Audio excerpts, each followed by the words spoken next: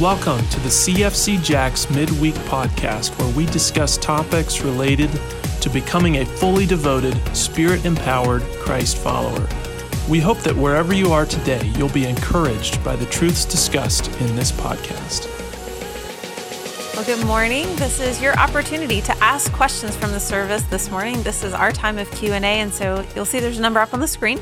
So if you have questions from this morning, we would encourage you to send them in. We do have some that came in during the service, so I know. Figured we might.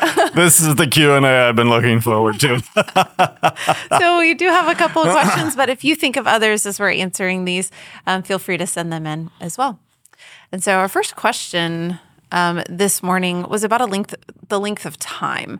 So what is the time length of all of this? So they said instantly. Also, are the 7 years our 365 day year or 7 God years? It would, you have to make a kind of decision that are we going to try to look at the days and the numbers given in the book of Revelation to be symbolic, or are we thinking we're going to take them literally? Like, were there 7 letters to 7 distinct churches, or was that just figurative?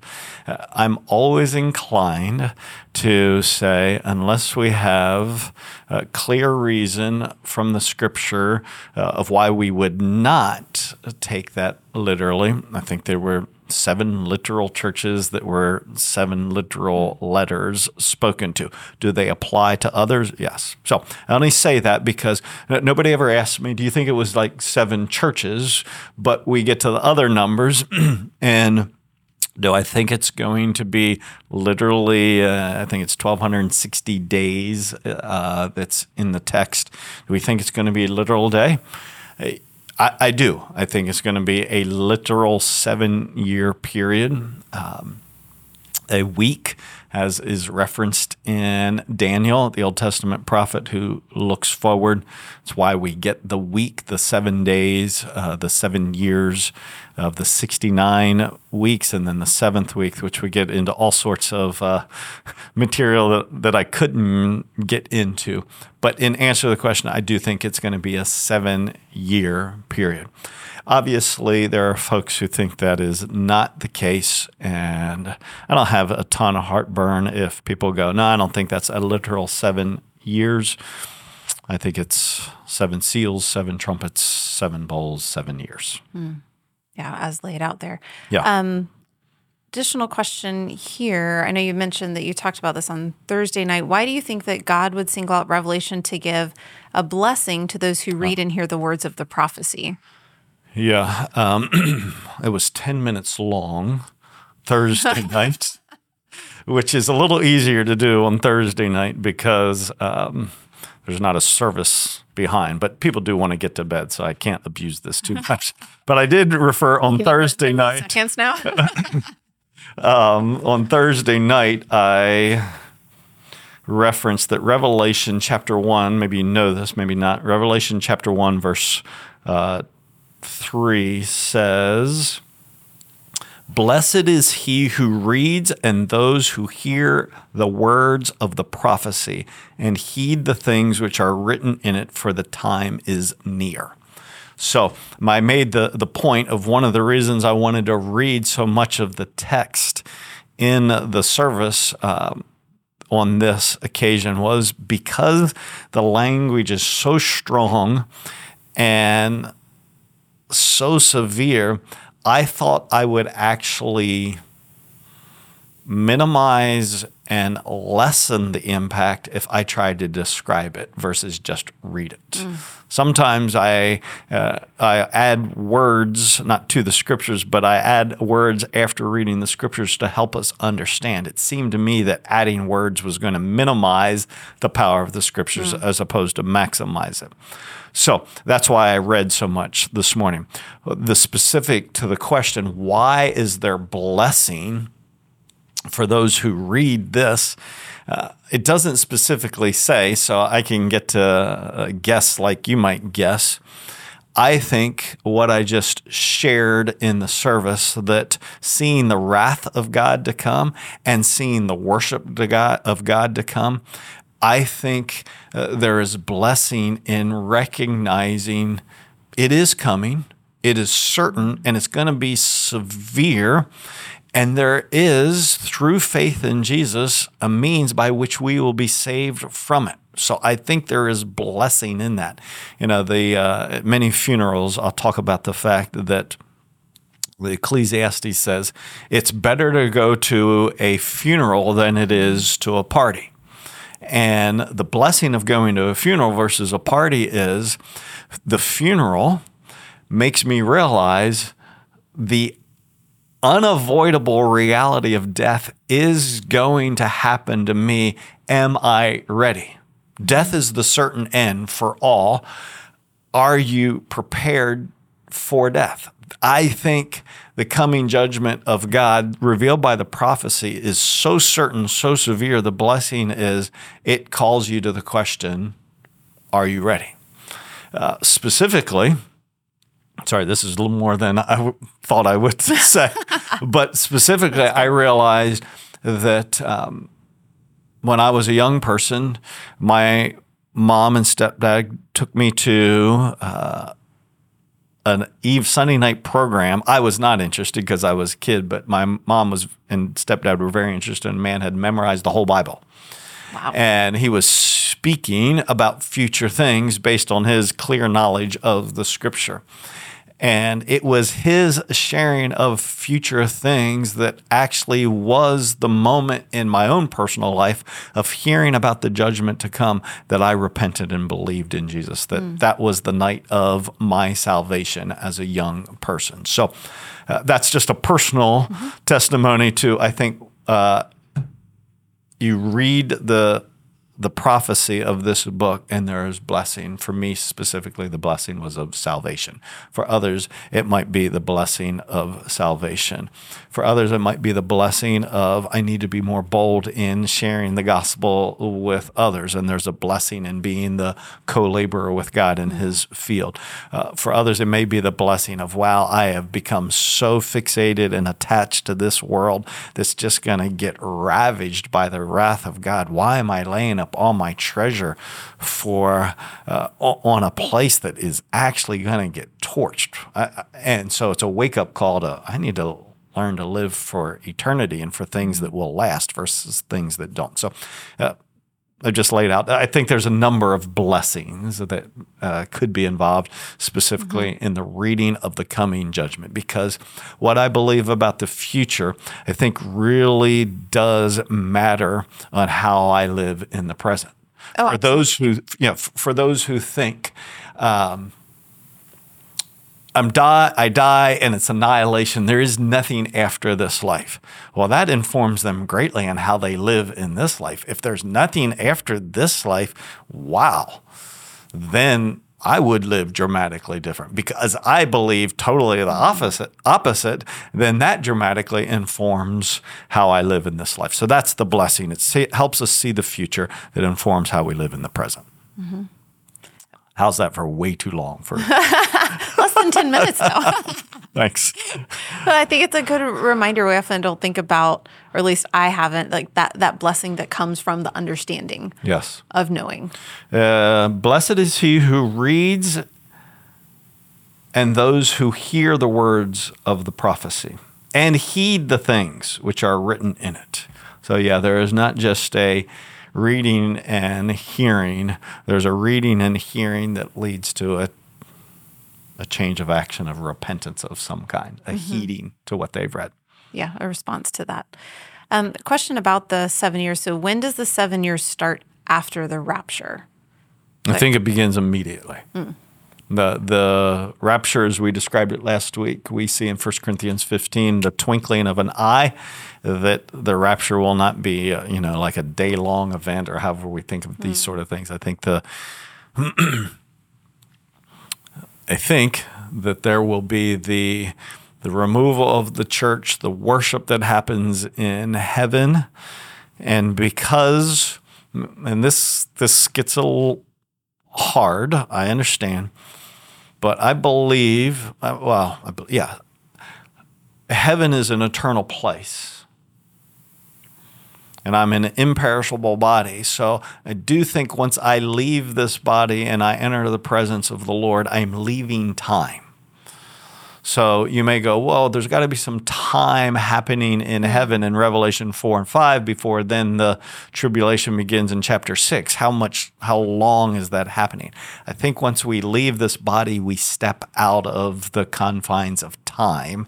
And therefore, we don't need time on earth for things to happen in heaven. Does that make sense? I'm not sure I'm saying that clearly, but I think we lose time there. So our understanding of time is not the same. Yeah, so things can be happening in heaven for all eternity, which could take no time on earth, because in heaven I think we'll be outside of time. So a question here for believers. So those who are saved, do they come to earth to view the breaking of the seals? I don't think so. I think no, I do not think so. I think the description is the surrounding of the throne in worship, and the worship is of the one who is breaking the seals. And then in chapter 15, which we read about the tribulation saints and what they'll say around the throne, reveals that, no, we're not going to be on earth for it. We'll be in heaven worshiping the one who is worthy to execute it. Did I answer the question? Sometimes okay. Yes. Yep. Yeah. Slightly different question, but does this church believe in a Calvinistic view? Specifically, they ask about predestination. Okay. I'll connect what I imagine are the dots there of, an emphasis I've been saying is that in our curiosity about future things, that we need to allow what Jesus said in Acts 1, 7, and 8, and make sure you're capturing that that's the same. I didn't put two verses together. Those were the things that Jesus said right after one another in real time, real space to real people who ask, is this the time you're going to set up the kingdom? And he says, it's not for you to know the times or the epochs, the dates, which the Father has fixed by his own authority, but you shall receive power. So he takes their curiosity about the future and fixes it on share the gospel, share the gospel, share the gospel. If the question, and I could be wrong here, but sometimes the whole idea of Calvinism, which is a word not in the Bible. John Calvin was a theologian long after the canon of Scripture has been closed. The idea that there are those who have been predestined and elect, which are words in the Scriptures, and therefore I do believe in that God has chosen to adopt us according to his will, and that he has elected us. He has chosen us. If that's true, why do we share the gospel? And is there any urgency in sharing the gospel if God has already chosen? And the answer to that, very, very clearly. Jesus said, you're going to receive power when the Holy Spirit comes upon you, and you will be my witness. The Scripture never, ever suggests that because God chooses and there are the elect, that therefore there is no reason for us to share. I think one of the most practical things I ever heard is this: the more people I share the gospel with, the more people I discover God has elected. But if I never share the gospel, I'm probably not ever discovering who God has elected. So is salvation his responsibility? Yes. Does it belong to him? Yes. Does he choose to give it? Yes. And does he say, I'm an ambassador for Christ, a witness for Christ, that I am to have my speech full of grace and seasoned with salt? Yes. So do we teach Calvinism? No. Do we teach that God has predestined and God is elected? Yes. Do we teach Arminianism, the opposite of Calvinism? No, because neither of those men spoke in the Scripture. So we want to stay true to biblical words, and the biblical words is God has chosen, and the biblical words are whosoever will may come.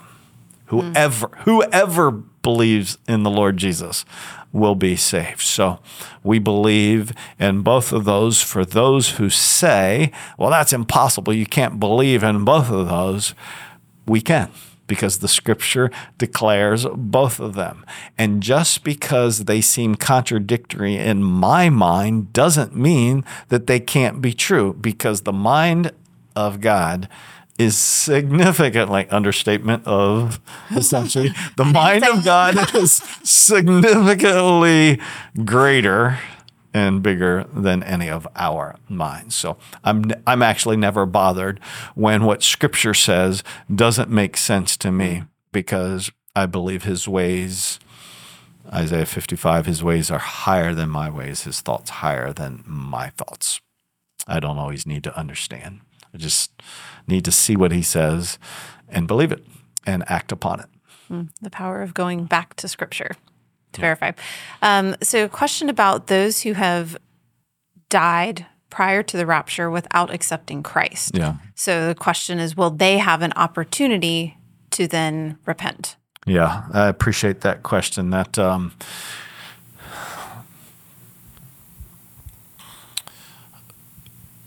there seems, and I told you, I said in the message I would seek to try to be clear when the Scripture is clear and say seems or we think when it's unclear.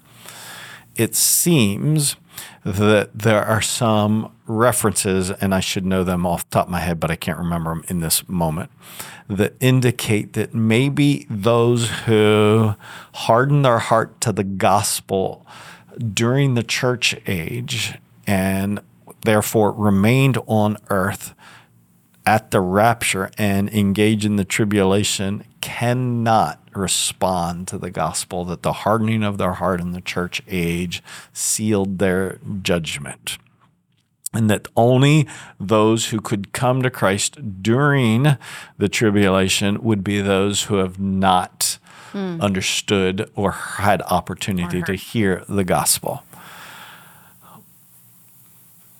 I want to go, I don't know. I don't know. I know there are verses, and I know that there are folks who hold to that strongly. And I understand sometimes the holding to that strongly is a bit of so you need to get saved now, which is true. I want you, if you have not believed, I want you to believe in Jesus and believe in him now, because he is the way to eternal life and abundant life. To somehow grab your arm, put it up high up behind your back and say, if you don't, then when the tribulation comes, you're never going to have a chance. That may be true. There is a hardening of the heart that we see in the Scriptures, and that God may exercise. He is the potter, we're the clay. He may exercise his right to harden your heart in the tribulation so that you have no opportunity to repent then. So repent now. But I am not going to say whose heart God will harden and whose heart he will not harden. If you have breath now, use it to call upon the name of the Lord to be saved now. But I don't know what will happen truly at that moment. So I don't know. It's the mystery. Yeah, it is. It is. And I understand the urgency. Mm-hmm. But God doesn't need me to up the urgency. If God is, I knew it. I don't know if you would be able to testify this or not, Tracy, but it was unmistakable to me when God was literally sounding. It was not literal, but I said, God was knocking on my heart. God was opening my heart to the gospel. I knew it. Unmistakable. I think when God speaks to a dead heart and gives them the gift of faith that they might believe, unmistakable. He doesn't need my extra incentive to make it happen. I get to, as I hope I did this morning, share the truth of the hope of the gospel and the work of Jesus on your behalf, that you would receive it and believe and repent, because I cannot believe in Jesus without repenting, because I have thought something other than I need to think before I trust in Jesus. So repentance is a change of mind. What do you need to repent of in order to believe in Jesus? Some people need to repent that change their mind, I could never be saved. Other people need to repent, change their mind, I don't need to be saved. Others need to change their mind regarding Jesus was another man, good teacher, but not the Son of God. Others would need to repent, change their mind about, well, maybe he died, but I don't think he rose from the dead. Repentance is the changing of the mind. I cannot believe in Jesus without first repenting, changing my mind about either what I've thought about myself or him that has kept me from believing to that point. That's why it is repent and believe. And if you're sitting here listening back to this and you have questions, or we can come alongside you in this, we would love to. Yeah. So you can reach out to the church. We have the Connect card, call the church, whatever. We're available. We're here to pray with you and to help on a personal level. Yes. What would it mean for you to repent and believe? I understand there's a jillion questions about Babylon and the harlot and all of that. It's a lot of it I don't understand. I tell you, I know we're running out of time here. I was greatly challenged by what they declare in Revelation 19, that hallelujah, her smoke rises forever and ever. In other words, the saints in heaven are rejoicing that justice has come and punishment of the wicked has been executed and will continue to be executed. They are rejoicing in the judgment of God, that her smoke rises forever and ever. There's a lot we will continue to learn. Yes. But still such hope for what we will be able to declare. More to come. In the coming weeks, we'll look at the rest of Revelation 19 and in 2021. Oh, I'm not allowed to speak anymore. Go ahead. I was going to say thanks for joining us today. Have a great afternoon. Thanks for listening to this episode of the CFC Jacks podcast. Be sure to watch as we release new teachings weekly, along with additional content during the week. If you'd like more information about our church, please visit us at www.cfcjacks.com. Thanks for listening.